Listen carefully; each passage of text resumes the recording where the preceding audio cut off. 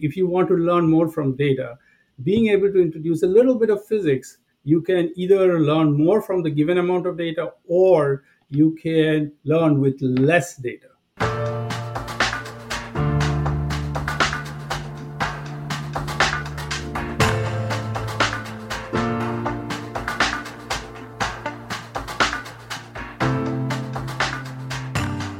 Welcome to a brand new episode of our podcast, Human and AI, Mind, Machines, and the Great in Descent. Thanks for tuning into our geeky podcast to discuss the fascinating field of AI and machine learning, corporate craziness, passion for technology, and the role of humans. We are Uli and Abri, your hosts for this episode, and we're extremely grateful and excited for today's star of the show. He is an AI innovator, strategist, and business leader who aligns technologies with customer needs to create new business opportunities. And I'm talking about none other than Amit Chakraborty, the principal scientist for physics-aware AI. And he has led multiple strategic AI and deep learning initiatives, combining research experience, engineering expertise, and market knowledge to develop new products and services. So I can't wait to learn more. Amit, welcome to the show. How are you and where do we catch you today? Thank you very much, Uli and Arbery. Uli has been a very long friend of mine. I have known Uli for a very for an extended period of time, probably going back at least 10 years. And Arbery, it is a pleasure to meet you. It's morning here in Princeton, pretty hot day. Uh, and yeah, I'm happy to be with both of you. Really excited. Hopefully, we'll have some interesting discussions. Yeah, I mean, fantastic to have you actually. And you were one of the first when I started kick off my somehow, engagement with Siemens. One of the first, I was sent to Princeton Yeah. and meet you. So that's, for me, you're somebody I look up, to be frankly fair. So I think it's super honorable to have you actually and continue to engage in have a conversation with you. So we've, doing machine learning, then we always try to, explore it, a bit of finding patterns of the past to explore it in the future. One of these typically correlations that we find is a correlation of music and technology passion, right? Hmm. So, and we're wondering which does it apply as well? Is that are you playing any instruments? Are you passionate not only in technology but also a bit of music? What is on Amit's hot rotation in the evening when you get really chilled and relaxed? Um, Yeah, yeah, music is. I really enjoy music, in particular Indian classical music, and maybe a little bit the semi-classical version. Um, and that is actually a gift from my wife because she is a professional uh, musician of the Indian classical variety. So I get to hear a lot, and from her, of course, I also listen to all the other big, maestros in this particular genre.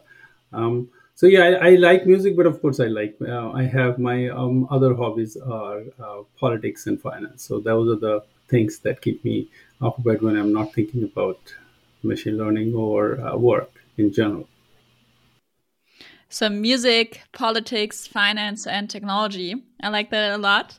When we found out that we would have you as a guest, we of course did a little bit of research, and we found out that you studied in Yale, and afterwards you joined the Siemens family, and ever since, so for the past 26 years, you've been shaping the company with your innovative spirit, your creative mindset, and your broad expertise.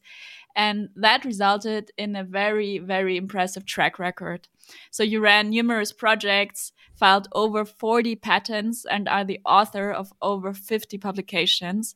And in 2021, you've even been awarded the Siemens Inventor of the Year for your lifetime achievement. So congratulations and chapeau. Amit, what's the secret sauce behind your thrive, and what is it that really drives and motivates you? This is an interesting question.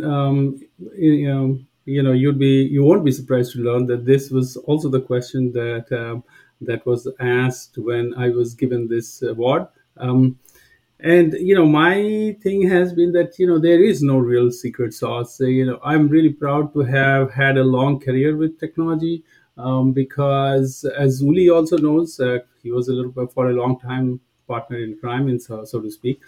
You get to work with a variety of business units, and all these business units are, in some sense, unique and have their own problems that are somewhat different from each other. So working with these varied business units and on their problems will always keep things interesting, because you get to work on a whole plethora of problems, that needs new thinking, new ways of doing things.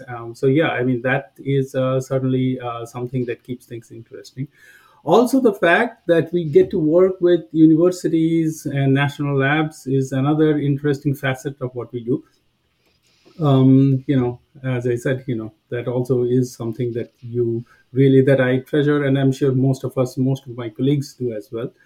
And finally, of course, the fabulous colleagues. We have Willie here, but there has been a lot, and there will be a lot more. As they come along, they come with their new ideas, and you learn from them. And sometimes, of course, you little bit mentor them as well. But it's a constant learning experience, and if has to be a secret sauce, that is probably what it is. So interesting problems, interesting people, um, and interesting associations externally and internally. Yeah, awesome. Lifetime achievement. Oh gosh. How old do you feel with that, right? You're far from, being at the end, right, of your work, but that's really awesome, really So dope. yeah, Eh, it's a great honor. It is. It certainly is a great honor, and Mm. I'm glad that Siemens has recognized me as such. And of course, I'll have to. Of course, that also means the expectations are high to keep things going at the same rate Yes, or yeah. even more. So, Yeah, absolutely. So you're now a principal scientist, right? It's a technology, mhm, right, from a position itself. So one of the most tricky things, I guess, on the conversion between academia and business units, right, shaping and extending state of the art is, the role of an expert, or, he or she, right, expertise, right, because it's somehow super mhm. difficult, how to measure actually an impact. Everybody, management demands you want to have an impact on the organization, you want to have impact on view, on problem, right? So how do you say what is for you an expert, right? In a corporate ladder, right? And in a corporate world, and how is impact somehow measured? That's a tricky one, isn't it? Every year we had the same review, right? It certainly is a tricky one. It certainly is very tricky to measure things. Yeah. But let me first try to answer the first part of your question. Um, in my mind, all of us are experts, right? We are professionals at what we do. We are experts at what we do, and that is part of the reason why we are here, right? Mm, As a PKE or principal key expert, my role is one to defining the roadmap for a specific technology, and work with colleagues to secure it for Siemens. Of course, that's a very general definition, right? And of course, along with that comes the need for proper empowerment. I mean, you experts can only do so much if without the proper empowerment. Now, now coming to your question of impact, right? Impact needs to be measured both inside and outside of Siemens. Um, mm, so sure, you can. One easy way would be to measure by just looking at the total volume of revenue generated. But we are not just measured by total amount of revenue that we bring in. We are also measured by the innovativeness of the problem. Right? It's a problem is a might be very innovative, even if at that point the business value might be small. Also, experts are the ones who should protect an organization from, protect an organization from being disrupted. So they should come up with the disruptive technologies, or be aware of the disruptive technologies, and try to either disrupt or take proper action, so that the organization doesn't get distracted or disrupted. So yeah, I mean, measurement will always remain a big problem. But I do think the acceptance of a certain type of work, both inside and outside of Siemens, it's holistically looking, that should be the way experts are measured. Now, of course, for some technologies or some people, it might be more internal because of the way Mm, that particular field is defined. For others, it might be more external, but eventually both would be needed. That's my mm. opinion. I mean, of course, every you ask everyone, I'm sure they will all have their own ways of defining things. It's a very True. subjective thing. It's not. We have no clear objective approach to defining these things.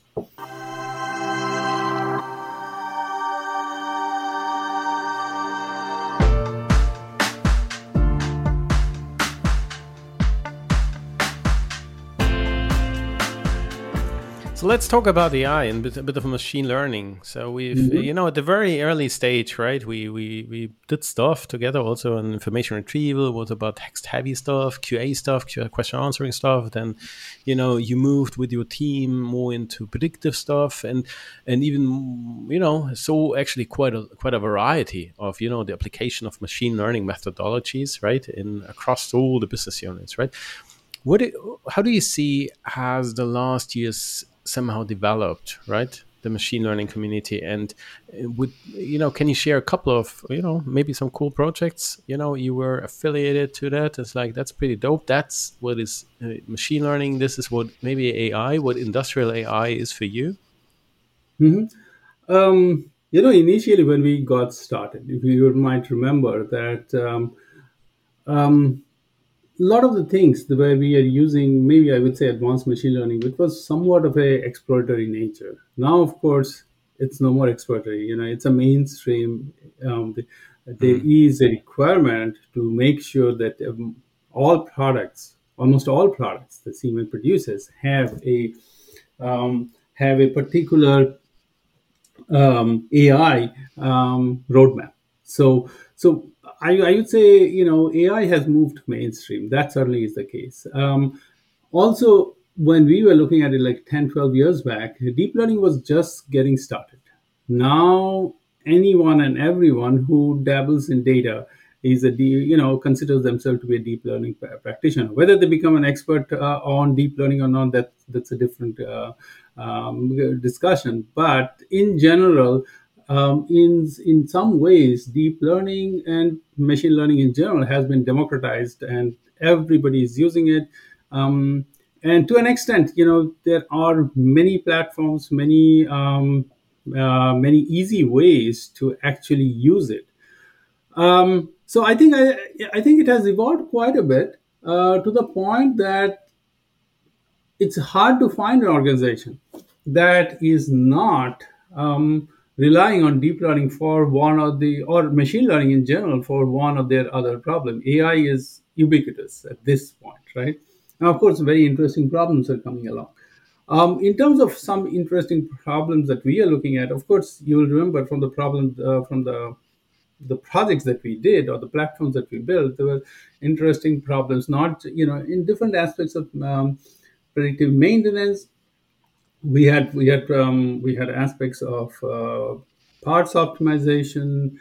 So there was some supply chain optimization problems we looked at. We looked at the problem of trying to get people prepared for field engineers prepared for maintenance tasks. So there were a lot of problems that we are looking at. So we were trying to build a platform on which many AI applications could sit. mm, Recently, of course, coming back to my physics-aware AI topic, right? And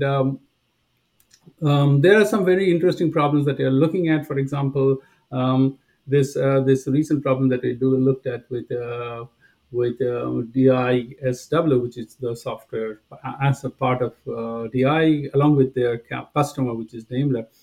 We were trying to look for how, for example, you can use machine learning to create a surrogate model of the cabin, that a car cabin, so that you can try to um, optimize the comfort level such that the driving distance or the car, is also maximized. So it is a joint optimization problem where we try to optimize the comfort level as well as try to increase or maximize the driving range. So that's an interesting problem that we looked at. And for that, of course, one traditional way could be just you run a lot of simulations and do it. Our approach was one of creating a physics informed AI surrogate model that can be used to run this simulation. So it goes towards the problem of design automation or being able to design space exploration. And now, for example, we are doing that. Design space exploration needs there is a collaborative aspect to it, and we are looking at that in a recent problem that we are doing in across multiple TFs. And here the more problem is one of course, looking at the entire car and trying to design some aspects of it in a collaborative fashion. And for that, as you can imagine, you need to have a proper you need to run a lot of simulations, but of course you cannot do that because simulations take a lot of time.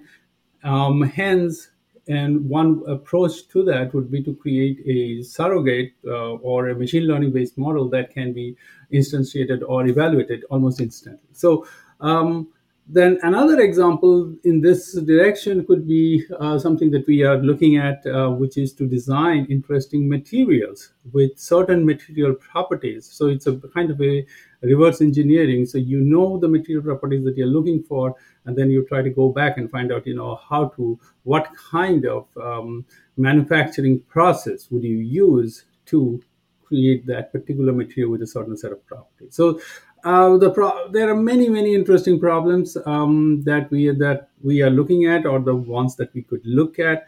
And this is not just in Siemens, outside of Siemens also, as you are aware, there are very interesting problems people are looking at. And from all of those, which project would you say was your favorite or the most shaping project that you've been part of? I would say that the battery life extension problem, or that is very interesting. Why? Because it was of high value. It was interesting both for Siemens. That is supported one of Siemens customers, in this case Daimler, and there are other customers were also interested. So that is interesting, but by no means I would say that's the only problem that one can look at. It was very interesting from a personal point of view because it was the first of its kind for me, not in general, but for me it was a first of its kind. But you can take the same problem to the buildings, or maybe even a train. So there are many other directions that you can take this particular problem. Um, yeah, you just mentioned a range of different AI applications in the industry. And what makes them so exciting is that they can have a real impact in the world, and that they can be used widely, and that they can also scale largely. But on the other side, and I bet you also face the problem, we often lack the sufficient quantity of data, though we need to make use and inject domain know-how into the ML model somehow. So what are the ways how to add explicit, or at least somehow explicit, knowledge in the world of machine learning? And I'm thinking in the direction of maybe simulation or graphs or even synthetic data or something like that.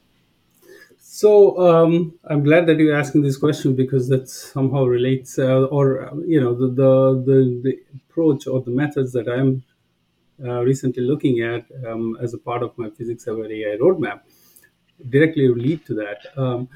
And one of the things, when for machine learning, when you try to do, you need a lot of data so that these methods generalize well, and also they work. They have low errors, right?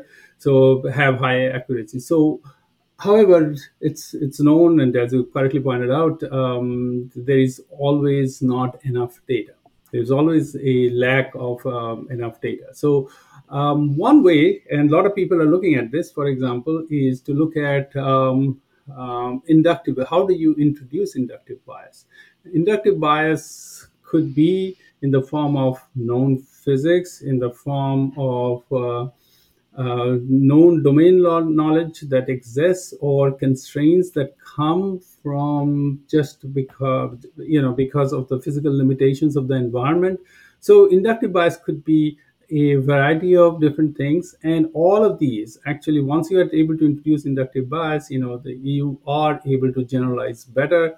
You can work with you can work with less data, and yet have achieve better accuracy, and on the other hand still find a way to generalize better. And these inductive bias have been used in a variety of problems, from flow modeling, control, economics. There are many areas where people are looking at inductive bias, use of inductive bias. And just the purely, if I were to say, physics aware AI is more looking at one aspect of it, but eventually people are looking at a variety of different problems where inductive bias could be very, very relevant. And I'll give you one example, and I know it might bleed into other questions that you might have for me. Um, I was listening to a talk by Professor Michael Jordan from Berkeley, and I'm sure Ulrich is very aware of his work. And he was saying that he was looking at machine learning as a evolution of machine learning in four different steps. Um, Mm. in the I don't know, Uli, if you are aware of that talk, or if you have seen that talk. If you haven't, it's a very interesting way the way he looks at it, and I happen to feel very comfortable with the way he did that. So in his mind, the first generation of machine learning, which roughly spanned 10 years from the 1990 to 2000, focused on, let's say, search, supply chain management, fraud detection. And out of this came the likes of Google, Yahoo, and others. Yahoo, of course, disappeared, but it's still there in some way. The second generation started into some aspects of the human side, and that included, for instance, that's how you ended up with the likes of recommender systems, e-commerce, social media approaches. So not just backend data modeling, but you actually start introducing some human element into it. And from this, actually, if you think about it, that also lasted about 10 years, from 2000 to 2010. Um, and came the likes of Amazon, Netflix, and even one can argue Facebook, or now Meta, right? Meta is, of course, relates to a much later thing. The third generation, and this coincided with the onset of deep learning. And Uli, remember, our journeys, was the project that you started off with the interview, was Mm. in this particular phase. Um, Coincided with the deep learning and interesting applications in computer vision, NLP, speech processing came along. So and the new, or the emerging piece that is happening is more about the use of machine learning for a variety of problems that include decision support, markets, and so on. That includes multiple agents. Of course, physics aware AI is part of it.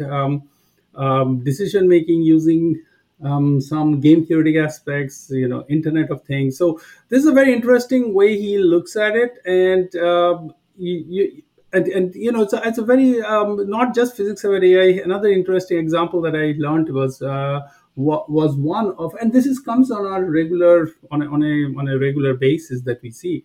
Let's say you are looking at a problem that can be modeled using a multi-IAM bandit problem, right? And just think about, it's not just about pulling one of the levers that you have, but you also are aware that that you might have a competitor out there who has certain preference for certain levers, right? In Mm. that case, you bring an additional context to the problem, which says that, okay, you cannot simply you cannot ignore, and depending upon who the other guy is, or you will have to adjust your strategy. So Yeah. traditional problems getting defined, or because of market interpretations. In this case, multi-bandits are used in a lot of market problems. So anyway, Uh, I think I uh, digressed a little bit and gave a lot longer answer to a short question. So um, Absolutely, no worries. So I love this spectrum, right, from backend to human side to pattern recognition towards market. Does that mean actually that we are ending up at the multi renaissance of a multi agents systems again, right? Like a plethora of agents, making decisions. Is that the difference? Yeah, it could very well be that. I mean, of course, none of us know the future, right? But Mm, multi-agent systems is becoming more and more common because of the fact that we want to live in an intelligent world, but there is no one single place where all the computational power can be, or all the, you cannot have decision making centralized. So you have to live with mm, decentralized decision making. You have to rely on this world of Internet of Things.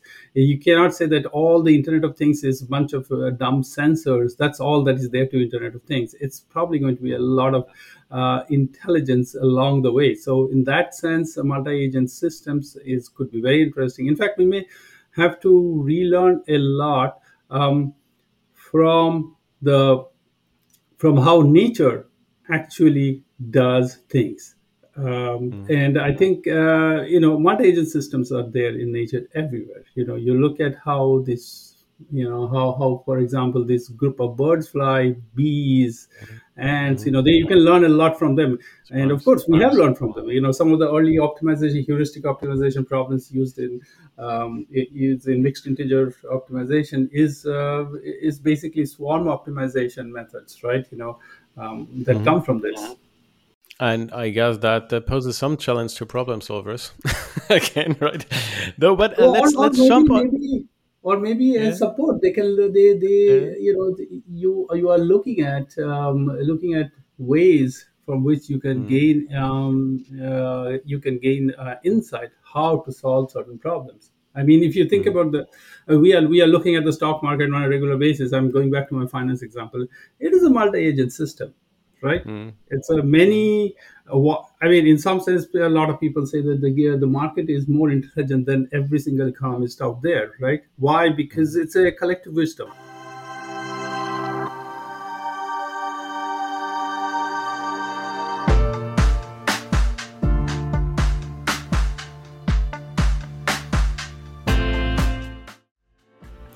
So let's bring it that you mentioned a couple of times, right, that your specialization is sometimes, it's you're mentioning it as physics aware AI, right? Sometimes I hear physics informed. Sometimes others call it hybrid models, right? So for the Hybrid audience AI. out there, yeah, hybrid AI, right? So for the audience outside, right? What does it actually mean? And how can one envision what is this thing, right? Is it we're fueling a lot of more data in there? Probably not, right? What is it exactly? Can you make it a bit more tangible for Yes, the audience? sure. I Let me give it a try. I hope it becomes simpler. So the first thing is, what is it, right? As I alluded to earlier, it is the introduction of some form of inductive bias into a machine learning problem.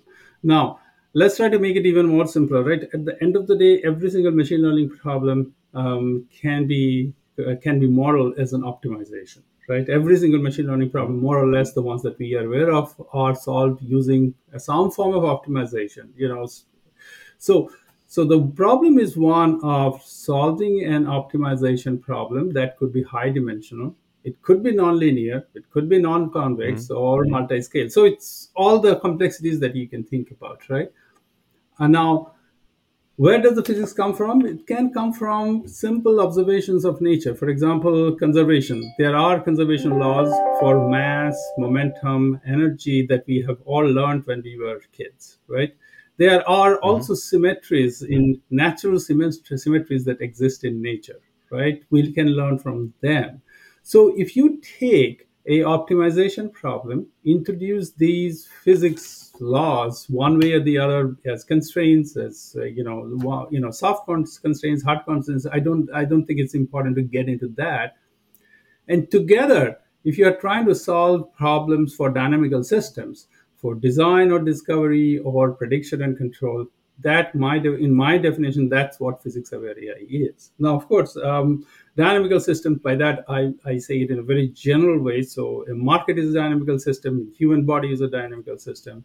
Um, a plant is a dynamical system. So you can, I think I'm just trying to make a very, take it at a very high level. Now, when it comes to modeling, these simplify, basically we need to exploit these simplifying transformations. And as I said, simplifying transformations can be nothing more than symmetry, and and explore these hidden patterns.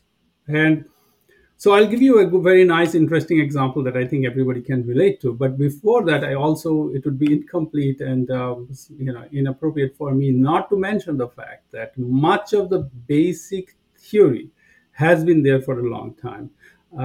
In fact, if you go back to the time of Jacobi, Hamilton, Poincare, they came up with a lot of these ideas. In fact, it's a as an interesting anecdote, Uli, you are living close to Erlangen, and you will probably know that one of the most well-known mathematicians from Erlangen is Noether, and she has a very interesting theory that relates or equates symmetry to conserved quantities. And today, much of physics aware AI is looking at exploiting this particular theory, how you bring this particular symmetry as a conserved quantity that becomes a part of the inductive bias. So that's a very interesting one.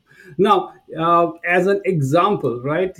Um, One very interesting example is what I have seen is to look at, for example, this concept of what people call let me take a moment.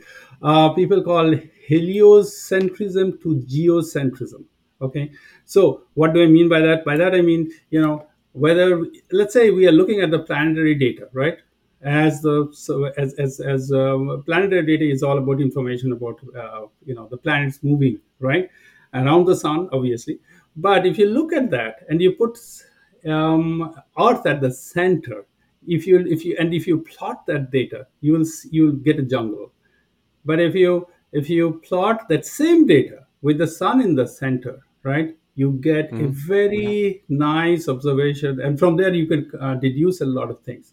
But when you take the same data with, so why do I say this is interesting? Because it's a same data with slightly different. With in one case we are introducing a little bit of physics knowledge. In another case we are not, right?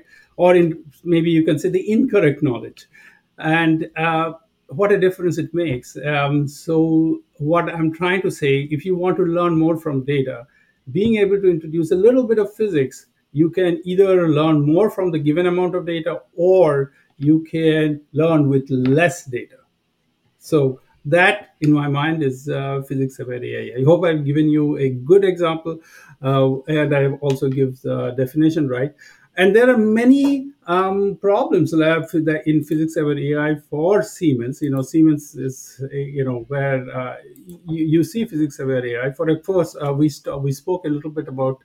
Uh, Physics aware AI problems in flow control, but any multi-physics simulation, turbo machinery, design and control problems, because energy preservation is a very important thing in control design.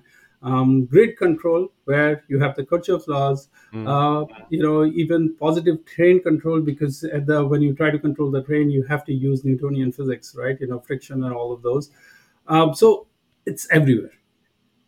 Amit, that was beautifully put. I'm very amazed that you, like, by using the planets, you explained us what physics aware AI is about. Very, very well put. So, when we talk about machine learning and AI, especially in the industrial context, what's highly important also with regards to the increasing use of AI and infrastructure in different products or processes, the aspect of industrial grade AI is crucial and it's getting more and more attention. And industrial grade means like robust, explainable, but maybe even verifiable. So, in your perspective, so what's explainability and verification of ML and the MLOps life cycle? Like why? Like what's your view on that? Is it highly important? How can we ensure that? Clearly, it is very important, right?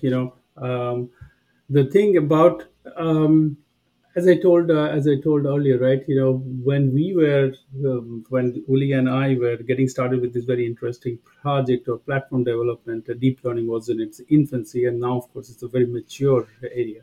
Um, and now it wouldn't be, if it was not for the research that went along in this area of introducing explainability, different approaches to verifiability, as well as this MLOps, right? These are the ones that have made this, I would say, that have moved AI or machine learning or deep learning into the mainstream, because there is no way anyone would accept, or if a black box decision making, and we knew that even at the beginning, then, right? There was initially a lot of the decision making, um, it was basically machine learning was used as a way to support that, and not as a way to actually make a decision. So, but now, of course, explainability. There, I'm personally not focused on explainability research, but I know that it is a very important aspect, and people try to create networks that can help. That can focus on the explainability part. So, if a decision is made by a neural network, it must be able to say where the decision is coming from, for example, which particular feature is responsible for that, and which, even sometimes they want to even find out which data points are the ones that have led to that. So explainability is very important for the acceptance, right? Now, validation has always been, but an important aspect of data analysis. Now, of course, likewise in machine learning, also validation and verification is important. So I don't see anything new there.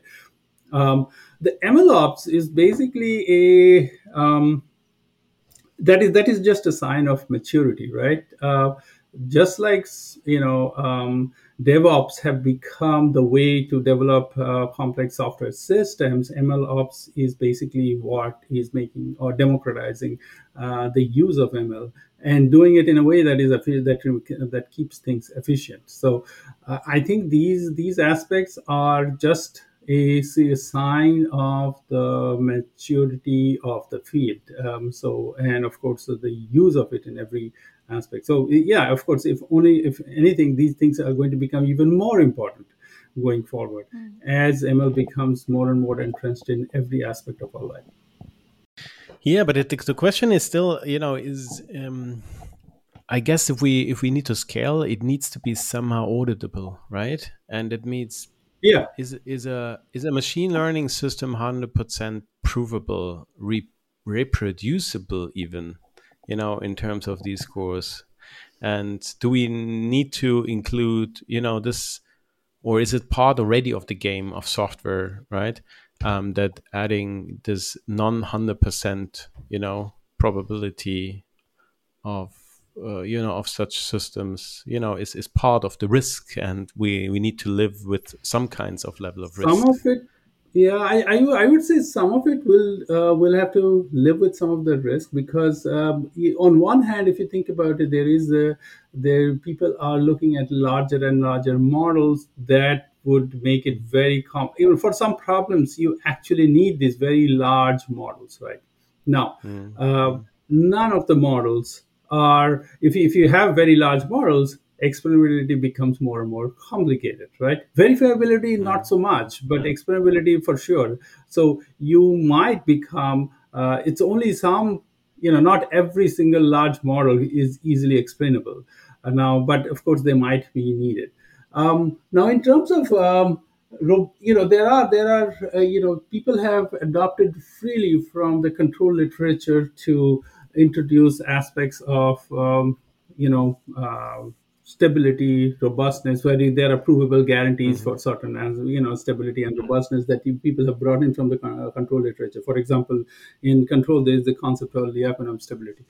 Now, you people have for certain control problems where machine learning is used, you could constrain the problem to be provably stable. Now, obviously that means that it is going to be stable, so you, because mathematically you can prove that it is stable, so that takes care of this. Now, but I do think for some very large problems, people will accept it as a part of the risk, because when I was doing my PhD, I was focused on medical imaging as my topic, and even there, we had to, for certain verifying the results, for, let's say, we used to do image analysis, and then we have to validate them, right? So we had to look at, we used to draw from the expertise of the doctors in the medical school.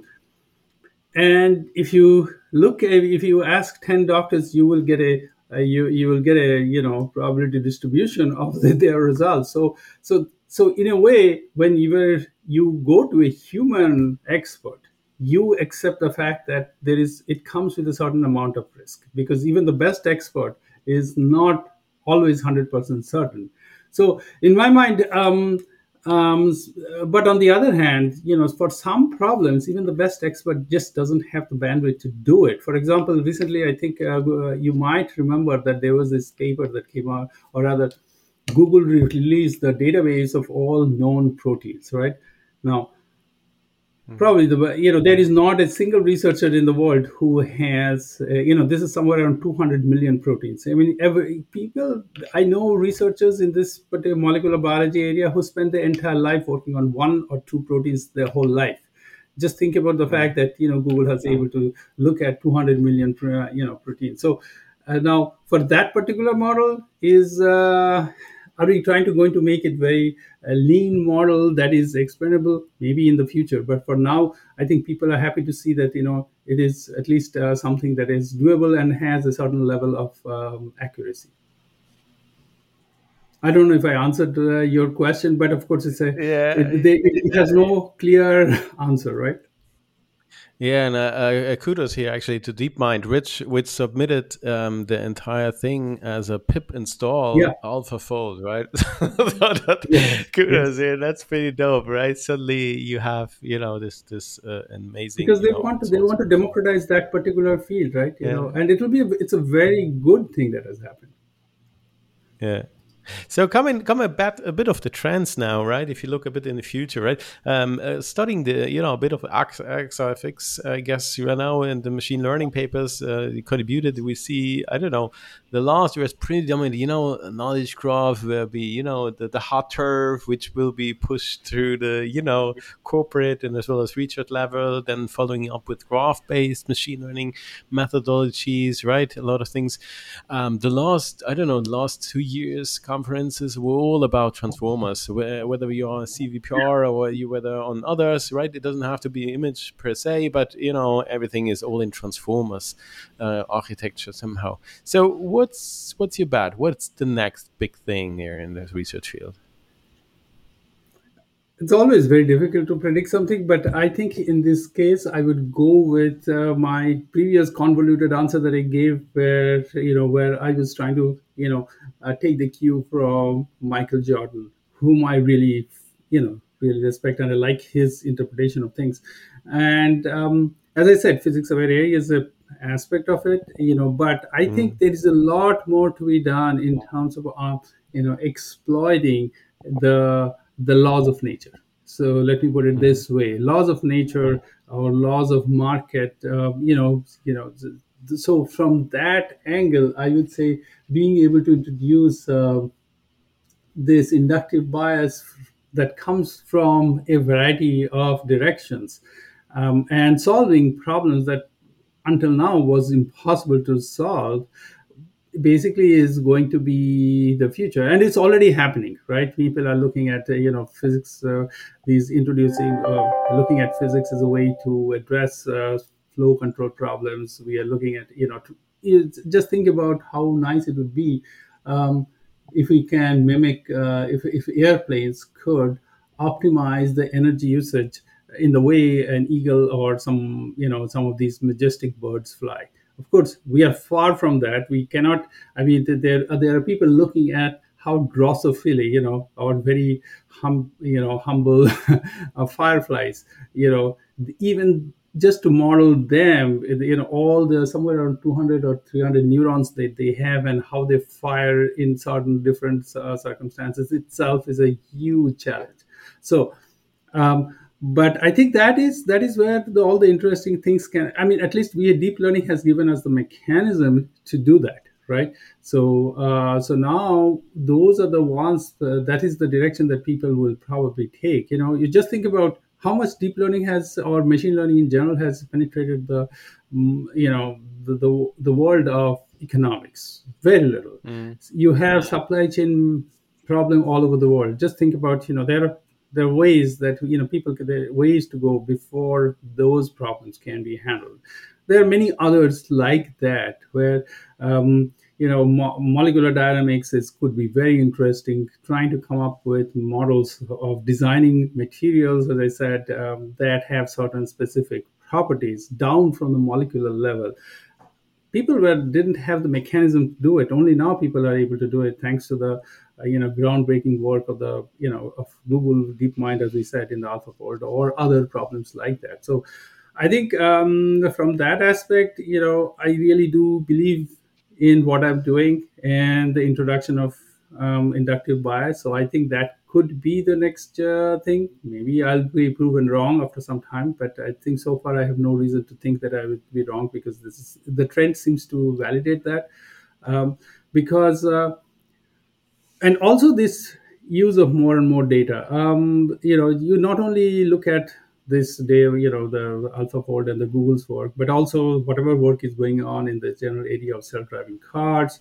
Um, as I said, near time or near real-time simulation of flow control. And Mm.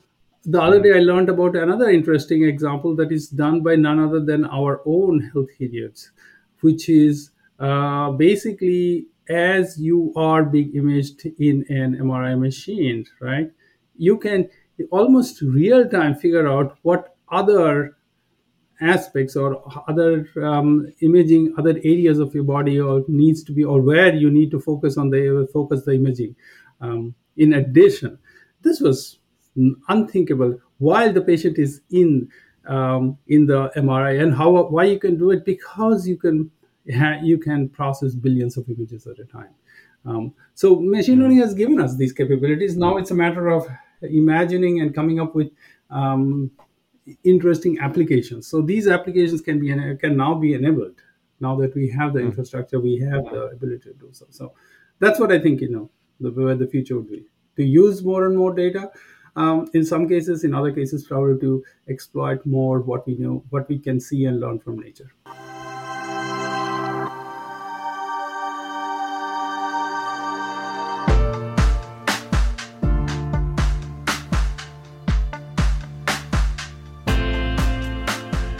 Amit, time was really flying, and we already reached the last question. And now you shared a lot about what you're doing professionally. And now we're also curious, especially with regards to your background, that maybe there's some things you could share with the audience, since you gained tons of experience in the industry as well as in academia. You held various leadership roles, worked together with different types of people in different places in the world, and maybe there's some advice that you have to give genius minds out there who are crazy about ideas, or who would like to, yeah, become better leaders. So yeah, what would you tell those people? Are there any advice that you would like to share? I think as far as the advice goes, I would say, in my mind, three things are very important. One is patience, right? As youngsters, people often lack that, and make decisions, or that they really in future don't, maybe not, I wouldn't say repent, but maybe in hindsight is not the best one, right? The second thing is, of course, accepting change. I think we all have gone. Any of one of us who have been around for a little bit have seen that. Today the world is very different than the one from which we when we graduated. So things constantly change, and you have to accept that. And along with that comes the need to continue to learn, learn new methods, learn new approaches, learn from others. So all of those are very important. So that's what I would say. Nothing extraordinary, very simple. Yeah. Beautiful and very concise. And with that, we move to the last part of this episode. And Hmm. so, Amit, first of all, thanks so much for your time. We know how busy you are and that you took the time to share all these insights and experience with us. It was a great pleasure. And Same for here. the closing, we always have a little game, and it's called Authentic Autocomplete. It's Uli's favorite game in the world. Hashtag And trademark. Hashtag trademark.